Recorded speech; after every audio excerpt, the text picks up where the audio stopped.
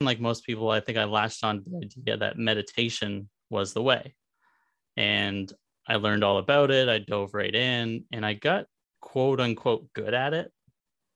And by that, I mean, like, even if I hadn't practiced for a month or two, if I sat down and meditated, I could pretty quickly kind of drop in and empty my mind or find the space between thoughts and really kind of zone in. But I realized that I would feel amazing during the duration of my meditation. And for a few minutes afterwards, like when I came out of it, I felt lighter than air, and I would notice all these small things around me and be like, oh my God, I'm in heaven. But then I'd go right back into my everyday routine, right? It's like that meditation never happened. So that's where kind of the frustration was coming in. I was like, okay, like I've been trusting that if I keep this process in my life, I'm going to see all these amazing benefits. And I did see some for sure. But the frustration was, okay, I want more out of it.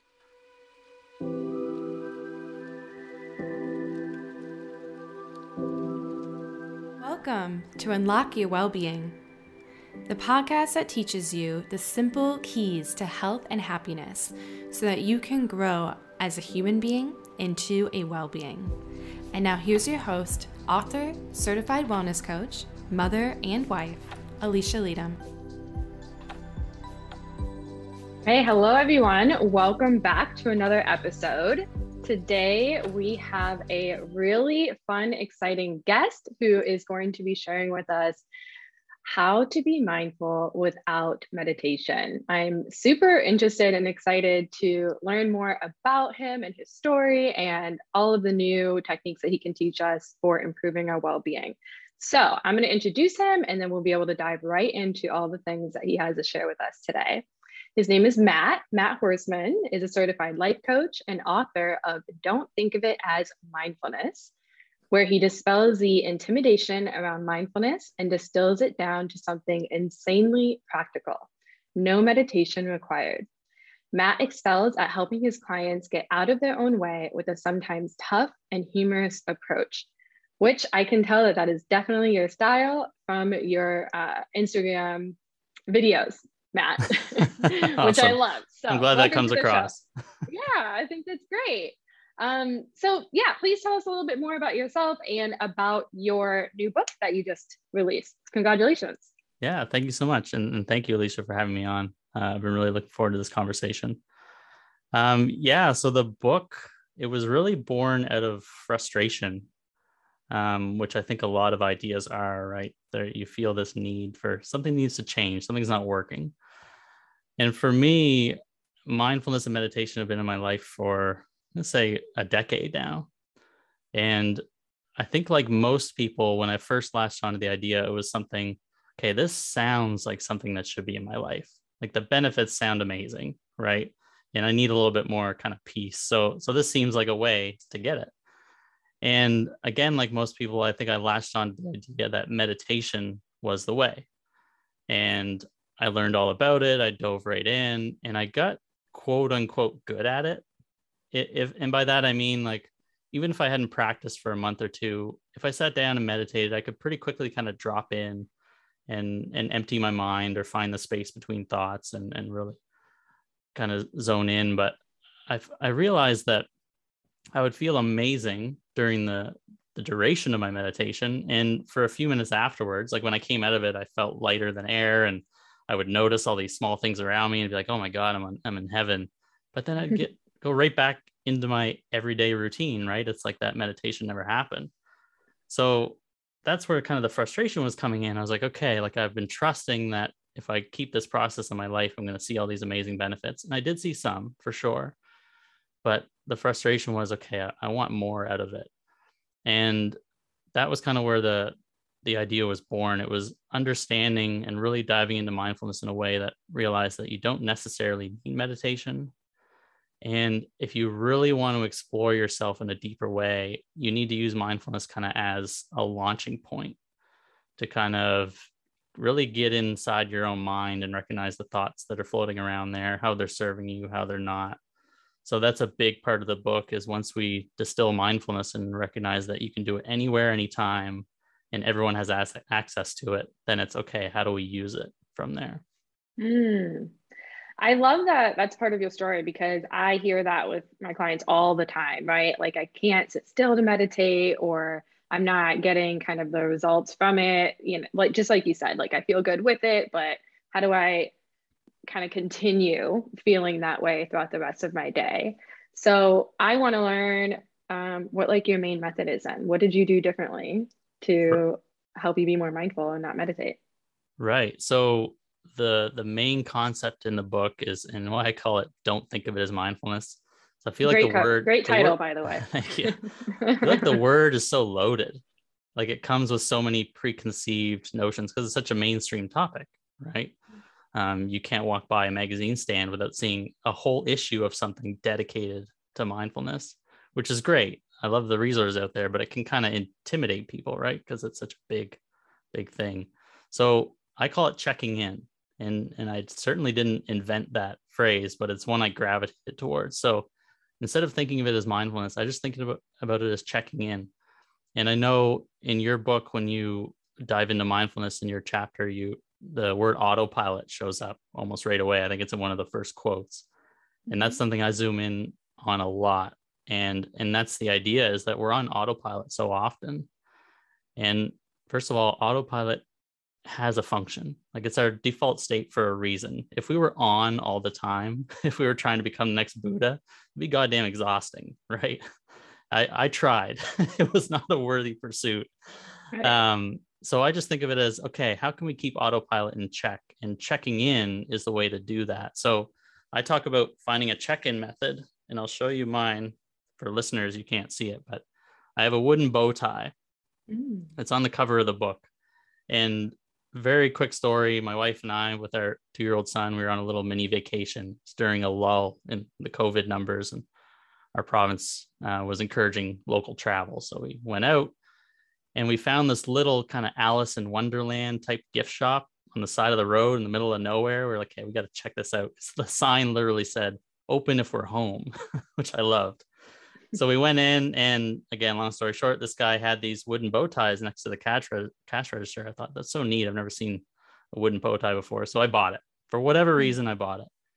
And 2 or 3 weeks after the vacation, I realized I was keeping it in my pocket for some reason. Not intentionally, but it just kind of kept ending up in my pocket. I was carrying it around with me.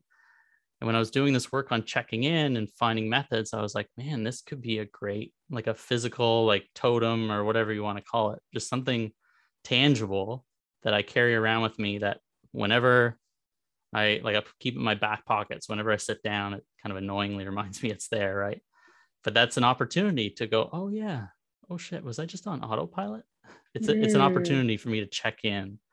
And it's amazing how much time and energy I've been able to recapture because I've caught myself on some train of thought or in some routine that wasn't serving me. So checking in through a simple method like that has allowed me to recapture a lot. I love that. I love that so much. Sometimes having something tangible can, like you just said, bring you right back to the moment. And then when you set the intention of, hey, this wooden bow tie is my anchor to bring me back, that every time you look at it, it reminds you of that. That's so cool. And that you have that as a cover of your book as well. So you wrote the book during the pandemic. Yeah. Cool. Yeah. Same. Yeah. Amazing. Hasn't everything happened during the pandemic? I know. At this point, like, yeah.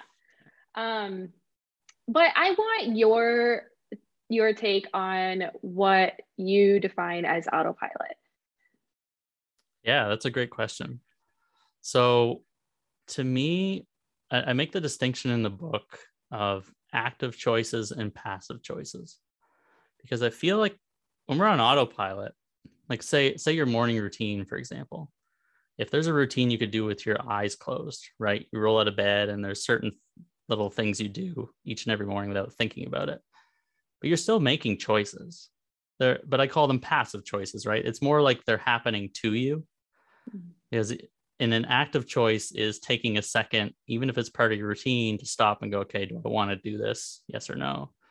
And I talk about, again, like I've already mentioned, autopilot can be very useful and we shouldn't try to eradicate it from our lives. But here's a huge difference. So say tomorrow morning, instead of waking up, rolling out of bed, and letting the routine just kind of happen to you, and the first time you check in your day is like 2 hours into work, if at all, wake up and check in with yourself right away, and even ask the simple question, like, do I want to do my regular morning routine this morning?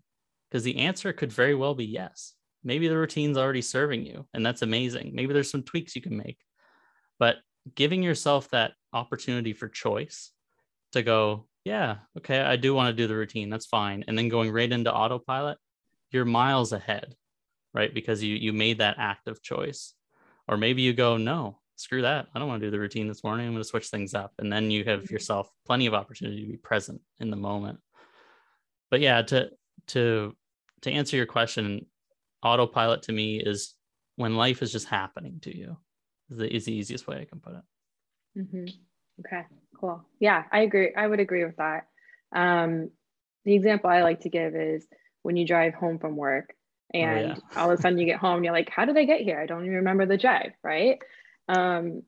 So to your point, right, you can ask yourself before the drive, what do I want to do differently? Do I want to take a different route home? Do I want to listen to something else? Do I need like complete silence to just kind of have that be my wind down, to turn off from work and like prepare for the next phase of my day or my night, right? But I love that you gave the example for the morning, because I think that's one of the most important times of the day that you can choose, right? To step into a different state of being for the day.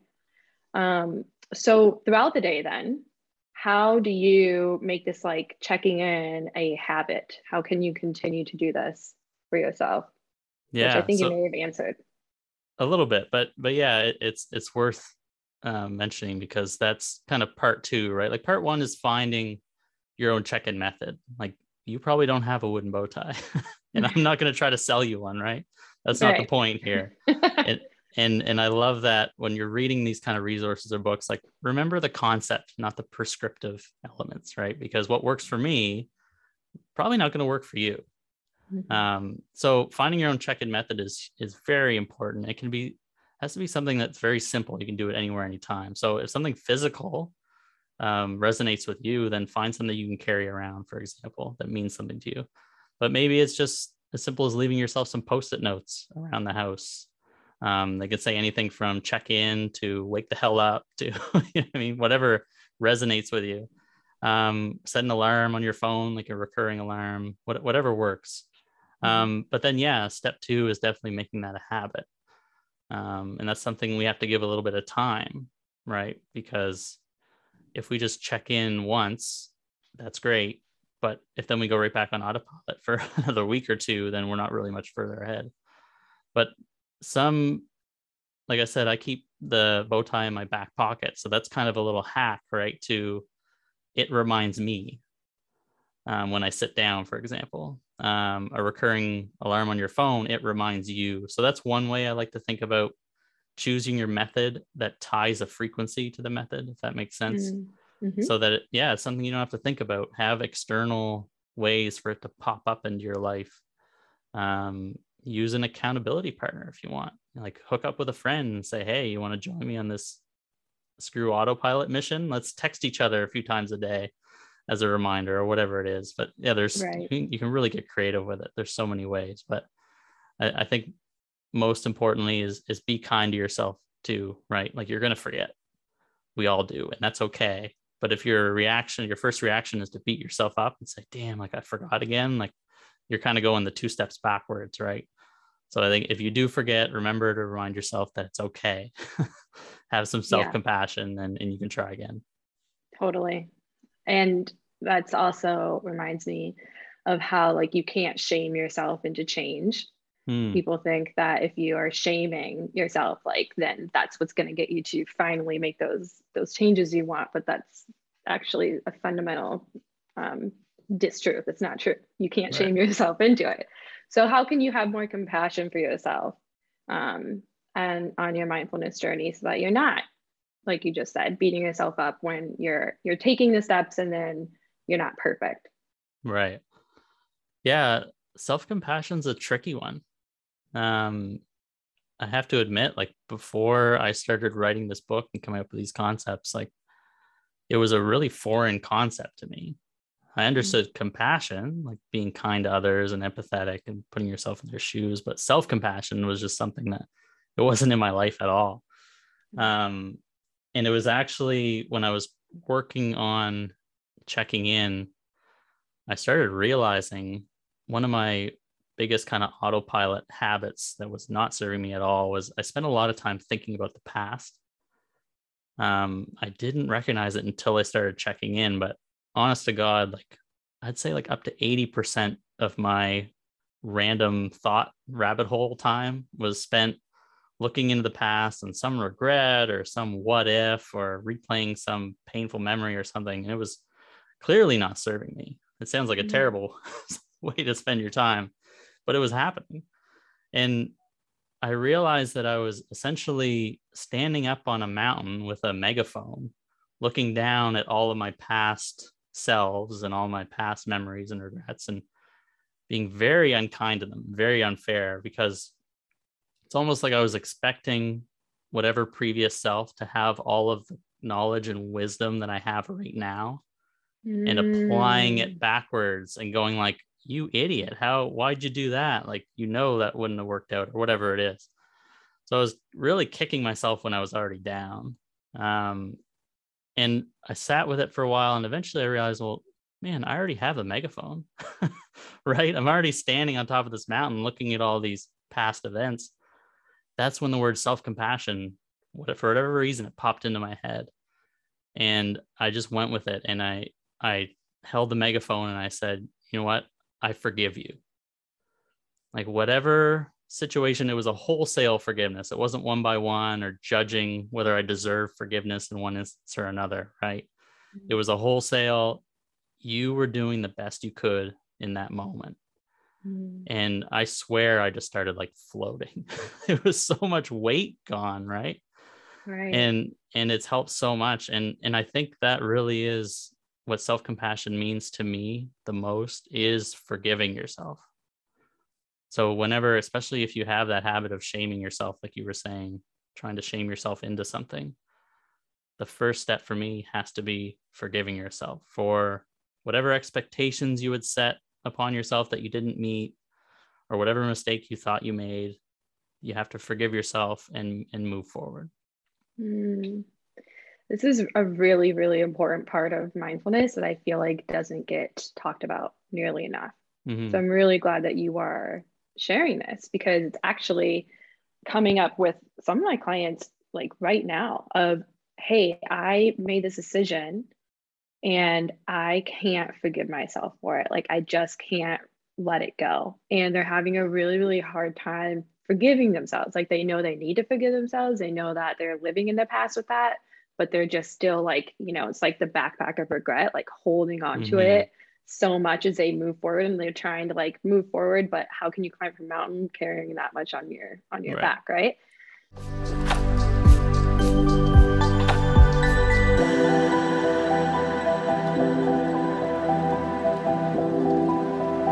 I want to let you know that the 6 Gold Keys to Wellbeing, a guide to unlocking a healthy and happy life, is out now. My book is available for you. Head on over to Amazon and you can get it within a few short days.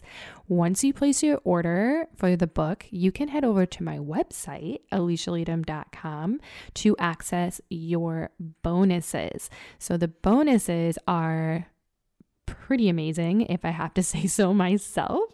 It is a PDF of all of the resources that I share with you throughout the book to help you unlock each key area for your well-being, including some guided meditation audios for you.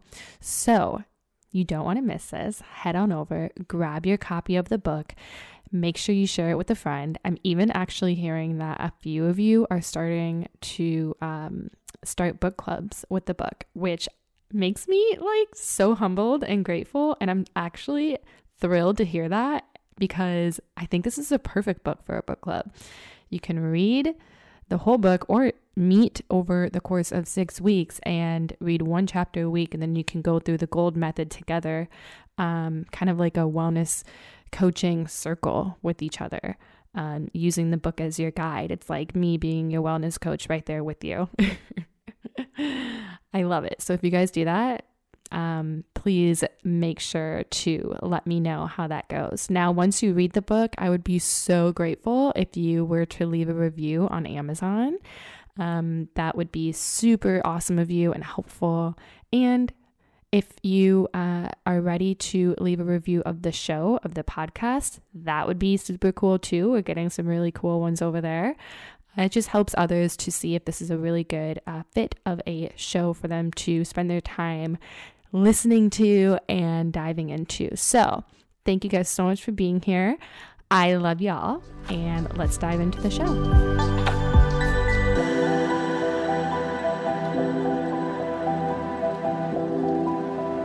So what advice would you give them for how they can forgive and let go if they're having a hard time with it?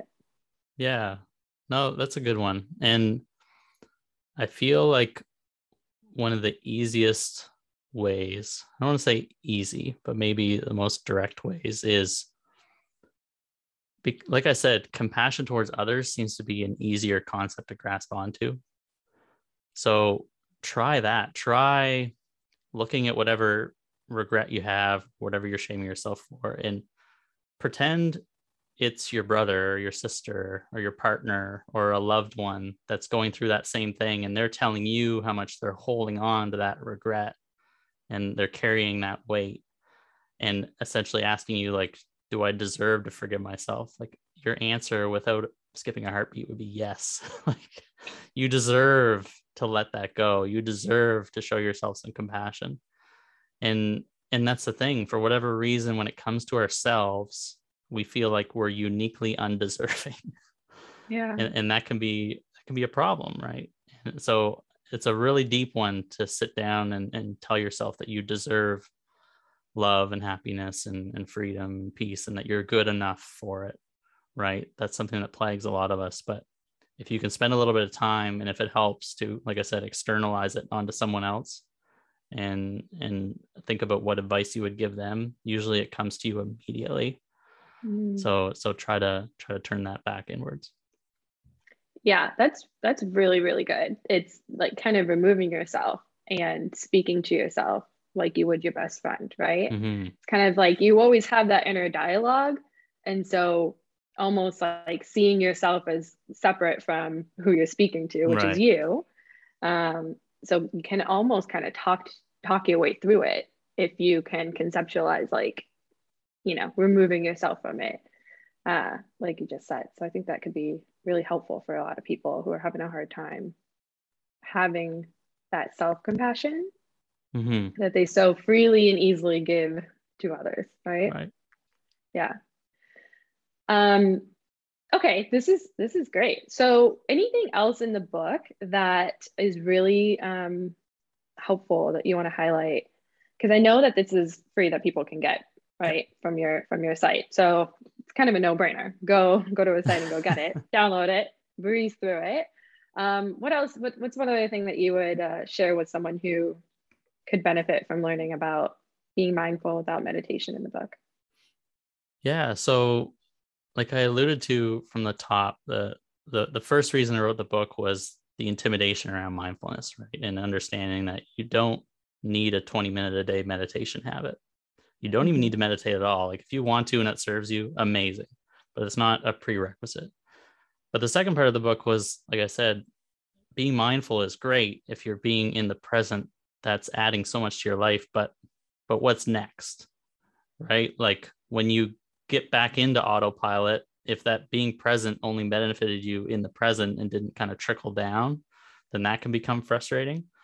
So I spent a lot of time in the book talking about what you can do with your newfound habit, right, of being mindful.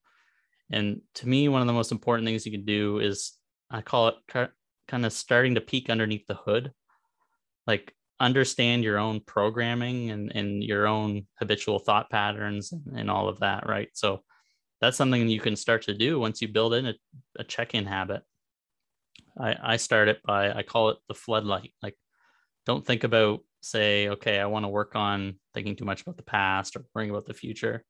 Whenever you're present, just use a floodlight and think about what you were just thinking about, for example, because then you might start to notice patterns like I did. I spent so much damn time thinking about the past. But it can be, yeah, it can illuminate a lot to spend some time thinking about kind of what thoughts run through your head. And there's a lot of really powerful questions you can ask yourself once you recognize those thought patterns. But one of the most important ones to me is the simple question, is it serving me? And I think that's a big question, because I talk a lot about in the book about positivity for the sake of positivity and how I don't think that's always helpful.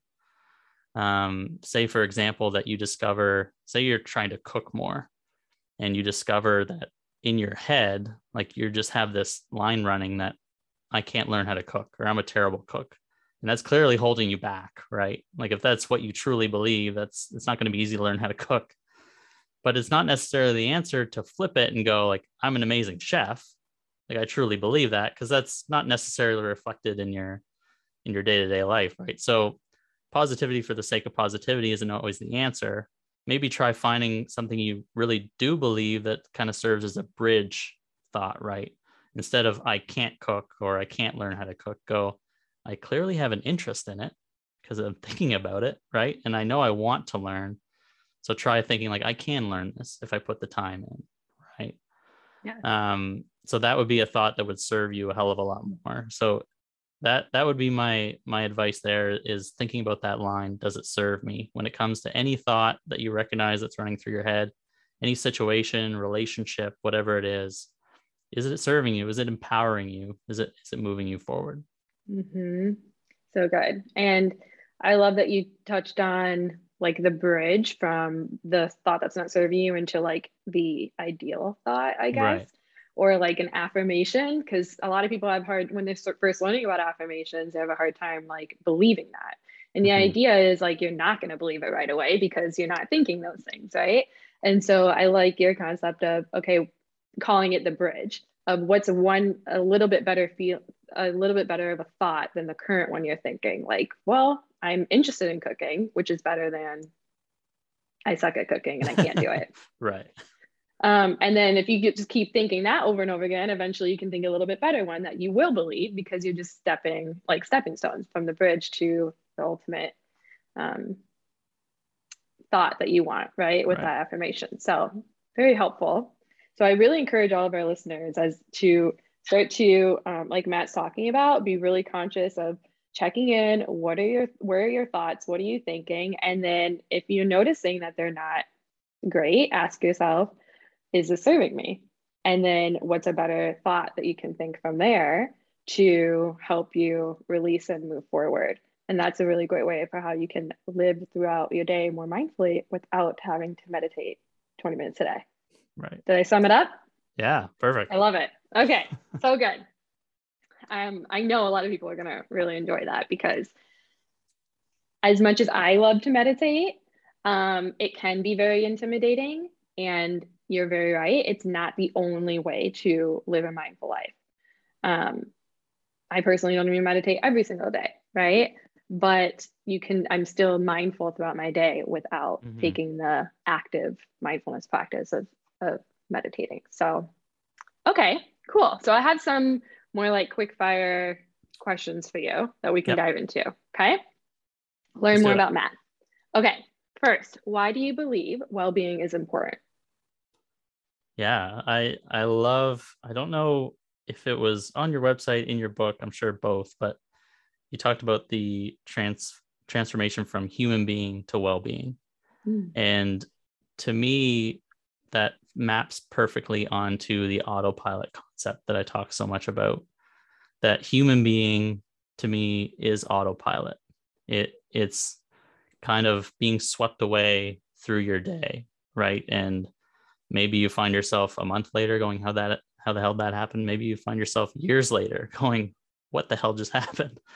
But well-being to me means being intentional. It means being mindful in those small ways to ask yourself, to be brave enough to ask yourself some important questions, right? Why am I doing what I'm doing? Am I doing it because it's serving me? Am I doing it because I feel expectations and I'm putting too much weight on opinions from others and those kind of things? So it does take a certain amount of bravery for sure and courage. But to me, yeah, it's extremely important, because how else are you going to end up with a life that is serving you, that does make you happy, right? If you're not willing to kind of poke around and ask yourself why you're doing what you're doing. Yes, I love it. So good. What is the best piece of advice you've ever received? Yeah. I'm gonna have to go, it wasn't direct advice, but it was a quote that really, really changed things for me. And it said, in the pursuit of knowledge, every day something is gained. In the pursuit of enlightenment, every day something is dropped. And that was like a holy crap moment for me, right? Because I realized, like, even though I was a self-improvement junkie all of my 20s, I kept trying to build, kept trying to add things on. And it wasn't until I understood that concept of letting things go that it just made so much more sense in so many ways, because I didn't have a solid foundation. I was building on shaky ground, right? So when I started to let all the things go that weren't serving me, that weren't even mine to begin with, expectations, opinions, all that, then I could get down to the foundation and make sure that was solid. So that really transformed the way that I looked at self-improvement. Wow. Yeah, I think a lot of people can relate to that. I can totally relate to that, because learning information is like, it's addicting. It gives you a high. It's like, I just want to Right. keep learning, like consume, consume, consume. But it's another thing to integrate and implement and Mm. live it. And you can't do that if you don't have any space, you don't have any room, because you just are so full with information, right? So to your point, that quote, I hadn't heard that before. And I think it's really powerful. Of enlightenment is letting go, it's unlearning, it's releasing, it's the forgiving, it's the Mm-hmm. self-compassion, which then gives you the space to uh, integrate and enter into and fill in doing the things that you are learning, that you want to be. Absolutely. I love that. What is the most important mistake you've made in your life, and what did you learn from it? Yeah. I have to say, so I went to university straight out of high school because that was the thing that you did, right? That if your grades were good enough and you had the resources, that's just what you did. You didn't question it. And it was miserable for me. I lasted until second year, but I'd fallen into a depression, and it was just clearly not where I needed to be. So I eventually left and pursued other things, but I realized that even in pursuing what I wanted to pursue, I was still kind of following a script, and really letting other people's expectations dictate my choices.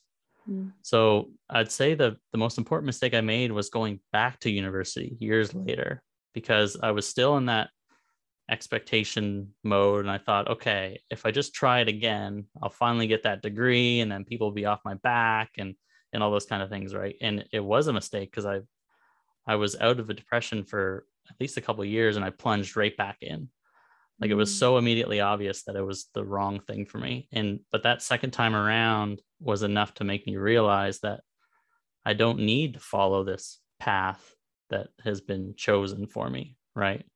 So that was a huge lesson to learn. And again, that letting go of, this is what I need to do, or I need a degree to be successful, or I need to live up to my parents' expectations or whoever's. So I'm definitely glad I did it. But it took a couple times for me to learn the lesson. For sure. I think that's really relatable though, because a lot of us will go back to what's familiar, even if it's not, um, serving us. Like, Right. that it's not for you, but it's familiar, which is more comfortable. And Mm-hmm. unfamiliar is like so uncomfortable that I would rather just go and do what's familiar to me anyway. Right. So I'm curious, how then did you end up doing the work that you're doing now as a life coach and as an author, from, going to university that wasn't for you? What Mm-hmm. happened to that gap there? Yeah. So very quickly, I actually, when I left university the second time, right before I went back, I had met my wife. I took a job because I'd gone backpacking in Europe for a bit, came back with no money, clearly. And I needed a job. So I got one at a local brewery. And I met my wife there, and her parents actually own the business. So I went to school, back to school. It didn't work out. I came back and I just kept working there.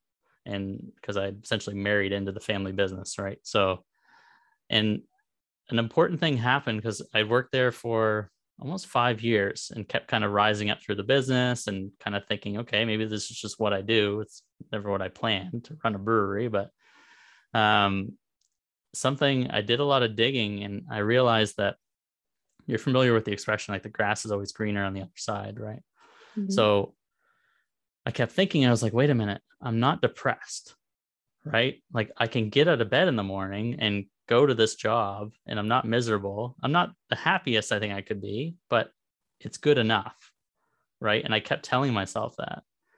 And that's because I realized that I had that fear like if I branch out again and do something I really want to do, maybe the grass isn't greener on the other side. Maybe I do fall back into a depression or end up worse off. So that fear really kept me chained to that job. And like I said, it was perfectly fine. I was happy enough, but it kept kind of clawing at me, right? And I actually ended up, I was listening to a random podcast that had a random guest on it. And I'm sure you have one of those experiences where it's like this person speaking directly to you. It's like, how the hell did they tap in to my life? And through that book, I learned that concept of letting go, the enlightenment quote I just gave you. Mm. And that's when it had really sunk in for me. Sometimes you need to hear things a few times, right? Before they really click. The timing needs to be right. The timing was right. So that's when I went, okay, I've been following a script my whole life. We've got to go. My wife and I both decided to essentially go on a script burning adventure where we just questioned everything in our life and went, why am I doing this? For somebody else? Got to go. Like we had an income property. We didn't like being landlords. We sold that. We both had jobs at the family business. Didn't like that. Quit those, started our own things. Like it was a huge shift, but it was all guided by that. Why are we doing this? And why aren't we doing the thing we want to be doing? Yes. Oh my gosh. So cool. And I got a little bit of goosebumps when you said that, like on the podcast, that you're speaking right to someone, because I just have a feeling that that's what's happening on this episode as well. Awesome. So you're paying it forward from that experience. But yeah, life can get really interesting when you start asking yourself better questions of, Mm, is this really what I want to be doing, or am I trying to live up to an expectation that has been set for me?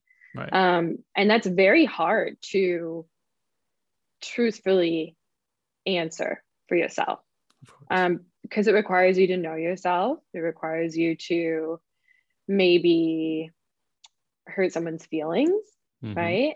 Um, close people in your life, family, friends, like, and sometimes that pain can be too much that you would just rather not.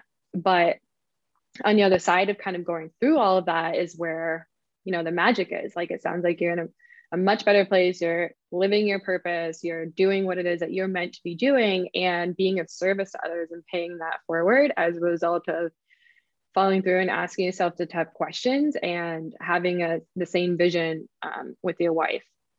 Yeah. I think is really, really powerful. My husband and I, we did very similar things. We were living in an area that we were like, it was away from family, very far away from family. And we were both like kind of getting really settled into our careers. And we asked ourselves, like, if we stay here, we're probably not going to leave. It's Right. like the roots are getting really deep right now. Mm-hmm. And is this what we want? Um, and so it wasn't. And then we said, okay, well, we could move back home. Again, the familiar thing, Right. even though that's not what we wanted. So then we kept digging.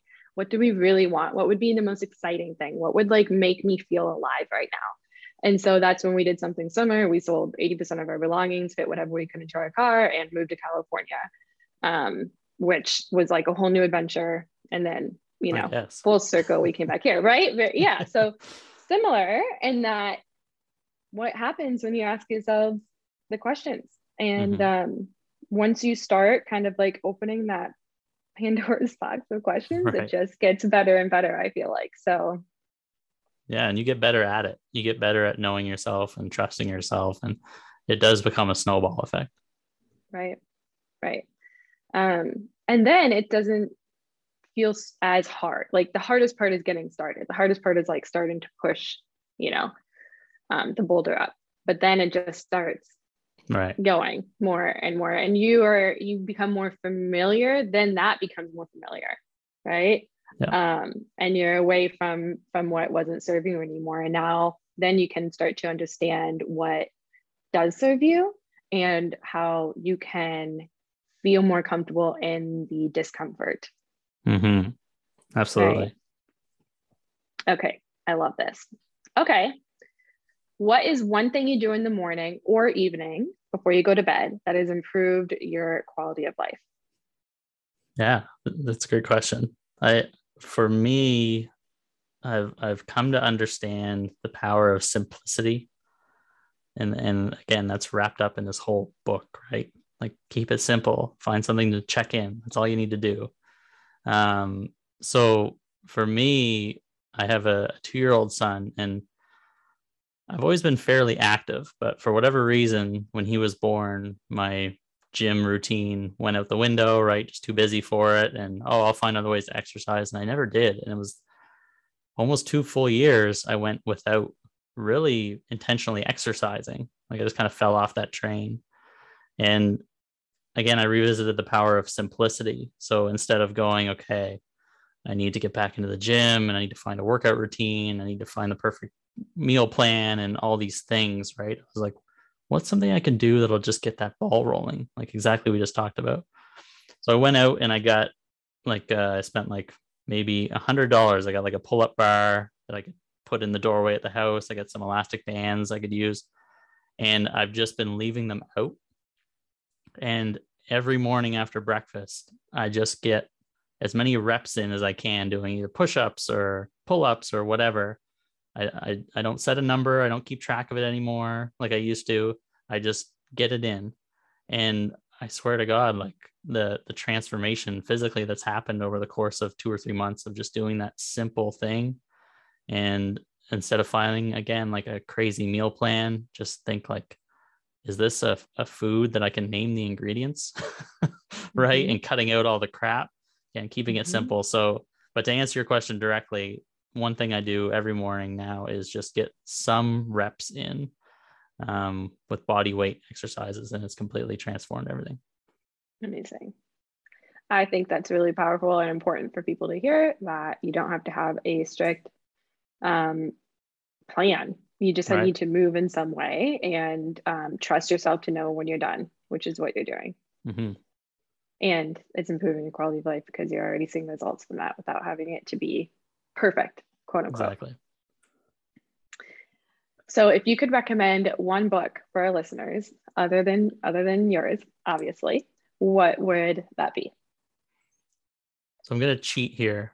I'm going to Okay. recommend 2. Okay.